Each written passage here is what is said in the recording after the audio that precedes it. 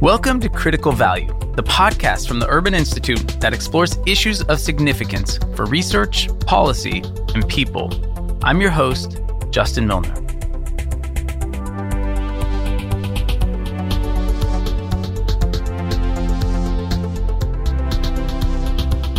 The statistics are sobering.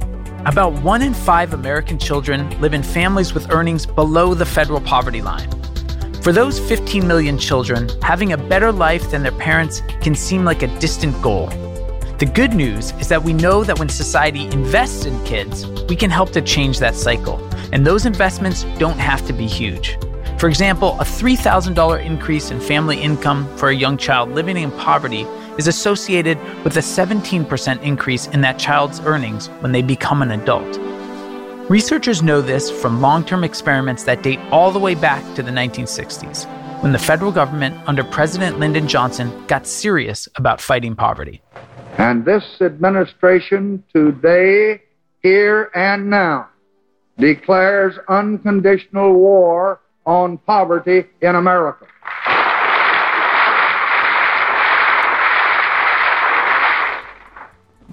It will not be a short or easy struggle. No single weapon or strategy will suffice, but we shall not rest until that war is won.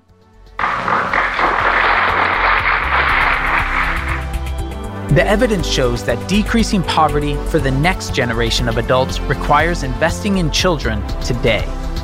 In this episode, we're going to take a look at what those investments in kids from the federal government look like in the 50-plus years since the launch of the war on poverty.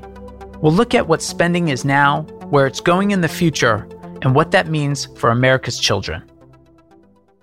Supporting kids seems like something everyone, regardless of party or politics, can get behind. From the left, the promise we make to our children.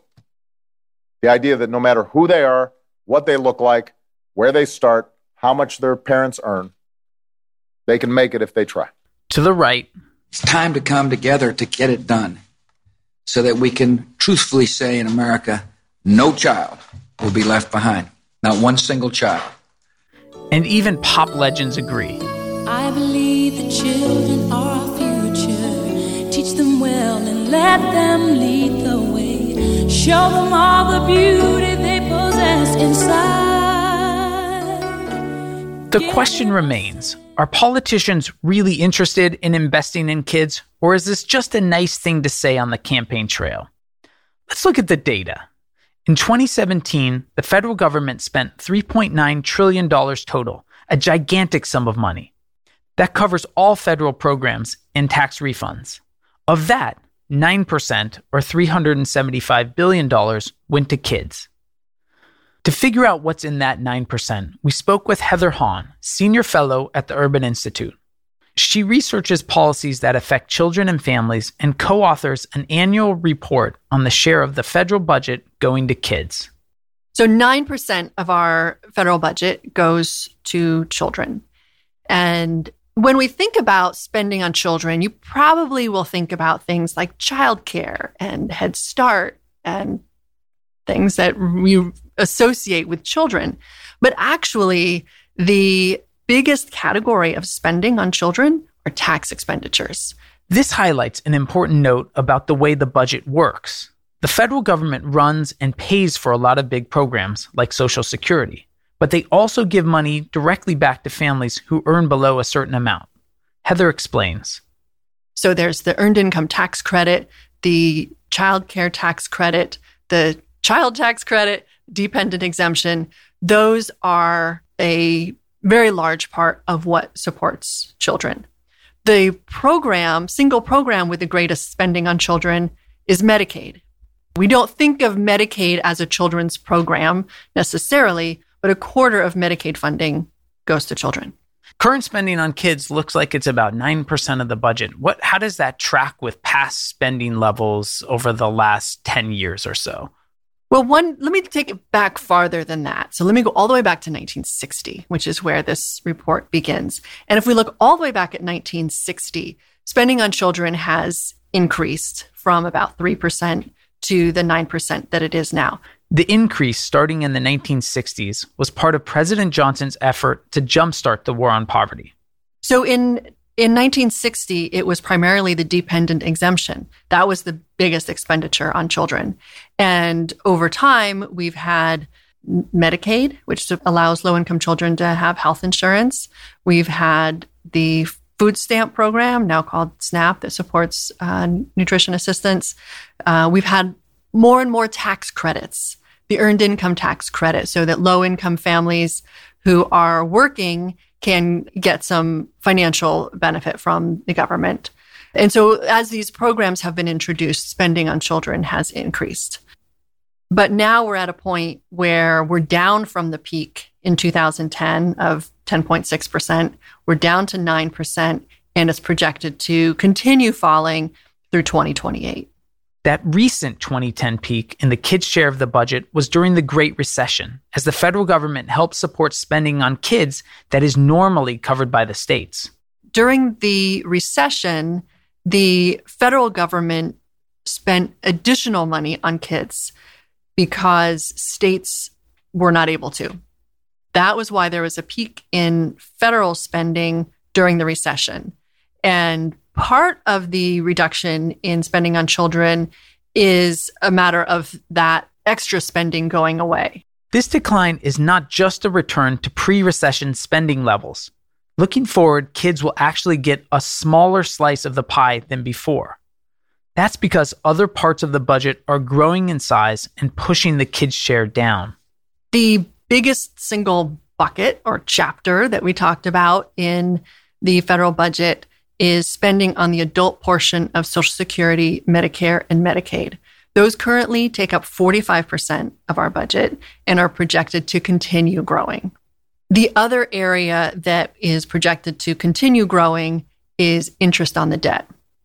And those two areas will continue growing.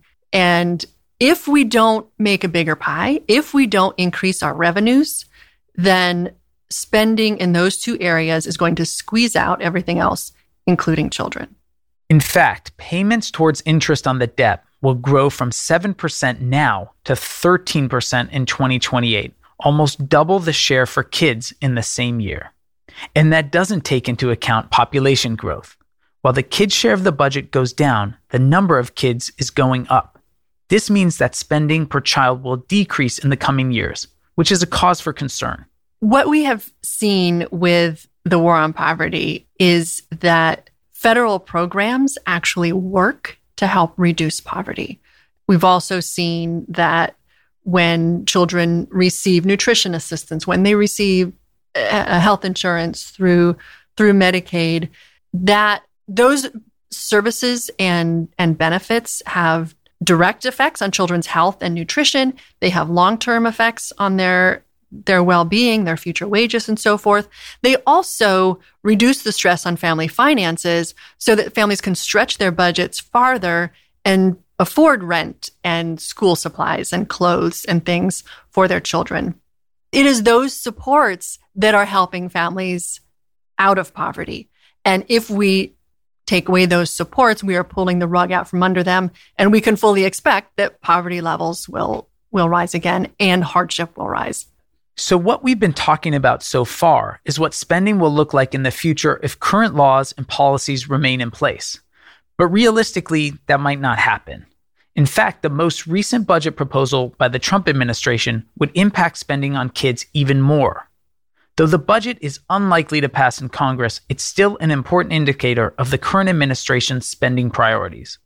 With the president's budget proposal, the amount of children's spending would be even lower than under current law and as a share of the economy. We estimate that kid spending will be about 6% lower under the president's budget over the next 10 years than under current law.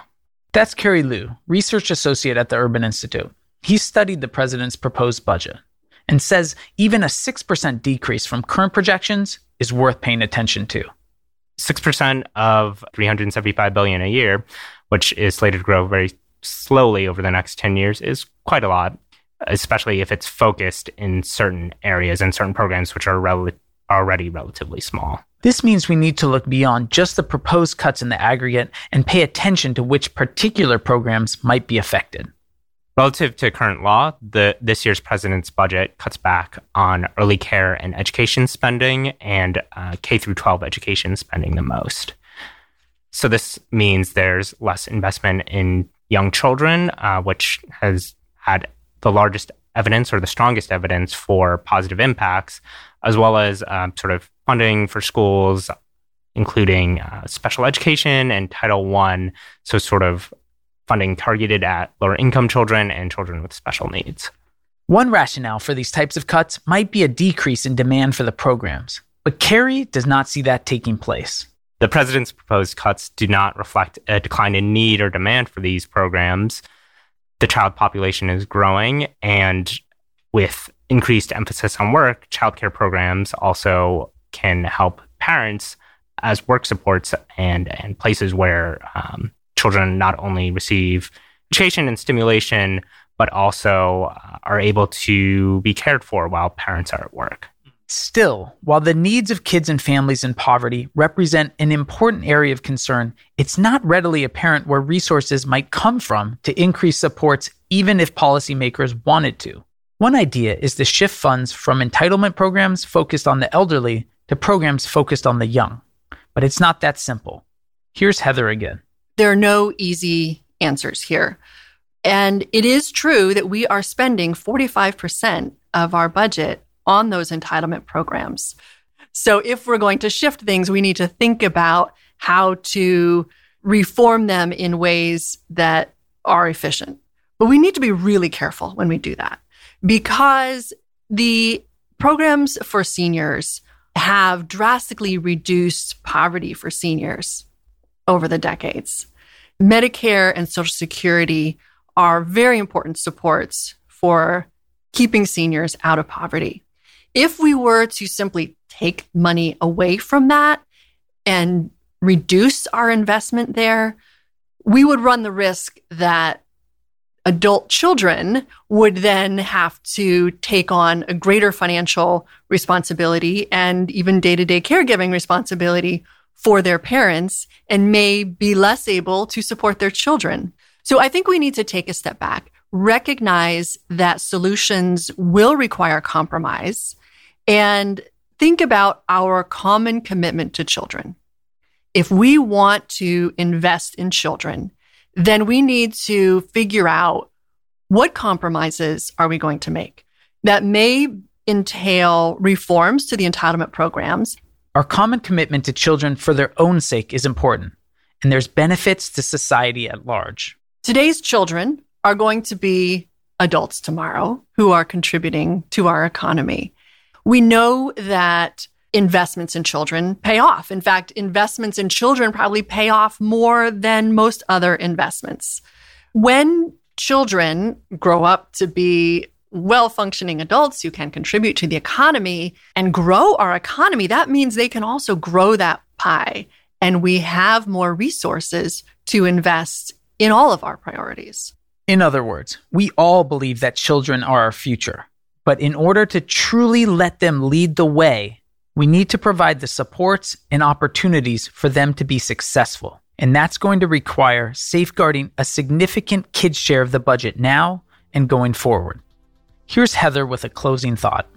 I think if we are serious about our valuing children and recognizing the investment in children as an investment, then we need to keep an eye on the full budget and those large trends and think about what compromises do we need to make? What solutions can we find so that we can adequately invest in our children and in our future? As always, we'll close with some key takeaways. Here's 3 things you need to know. 1, spending on kids in the federal budget grew from 3% in 1960 to 9% now, but is expected to go down in the next 10 years. It may fall by even more if current law is changed. Under the president's proposed budget, funding for kids would decrease further with sharp cuts in early care and education spending. 2, The share of the budget devoted to kids is getting squeezed out by two main factors: rapidly growing entitlement expenditures on the adult portion of Medicaid, Medicare, and Social Security, and growing payments toward the interest on our national debt. By 2028, payments on debt interest are projected to take up twice as much budget space as spending on kids. And 3, finding the money to invest in our kids isn't as simple as just moving funds from programs that support older Americans to ones that help younger ones. We need to focus on our common commitment to children and look for compromises and solutions that stem from that shared interest. So that's our show. Thanks again to Heather Hahn and Cary Liu. If you like our show, spread the word. We appreciate the support of listeners like you and need your help connecting us to other smart, policy-minded folks out there. And please take a few seconds to rate the podcast on iTunes, Stitcher, Google Play, wherever you get your podcasts. Just jump in there, hit 5 stars, and boom, you did your good deed for the day. Big shout out to our sound editor, Riley Byrne, and to Connor Burwell, our awesome summer intern who produced this episode, and to Katie Smith and Kate Villarreal for all their help. Our theme music is by Moby. For everyone on the Critical Value team, this is Justin Milner signing off.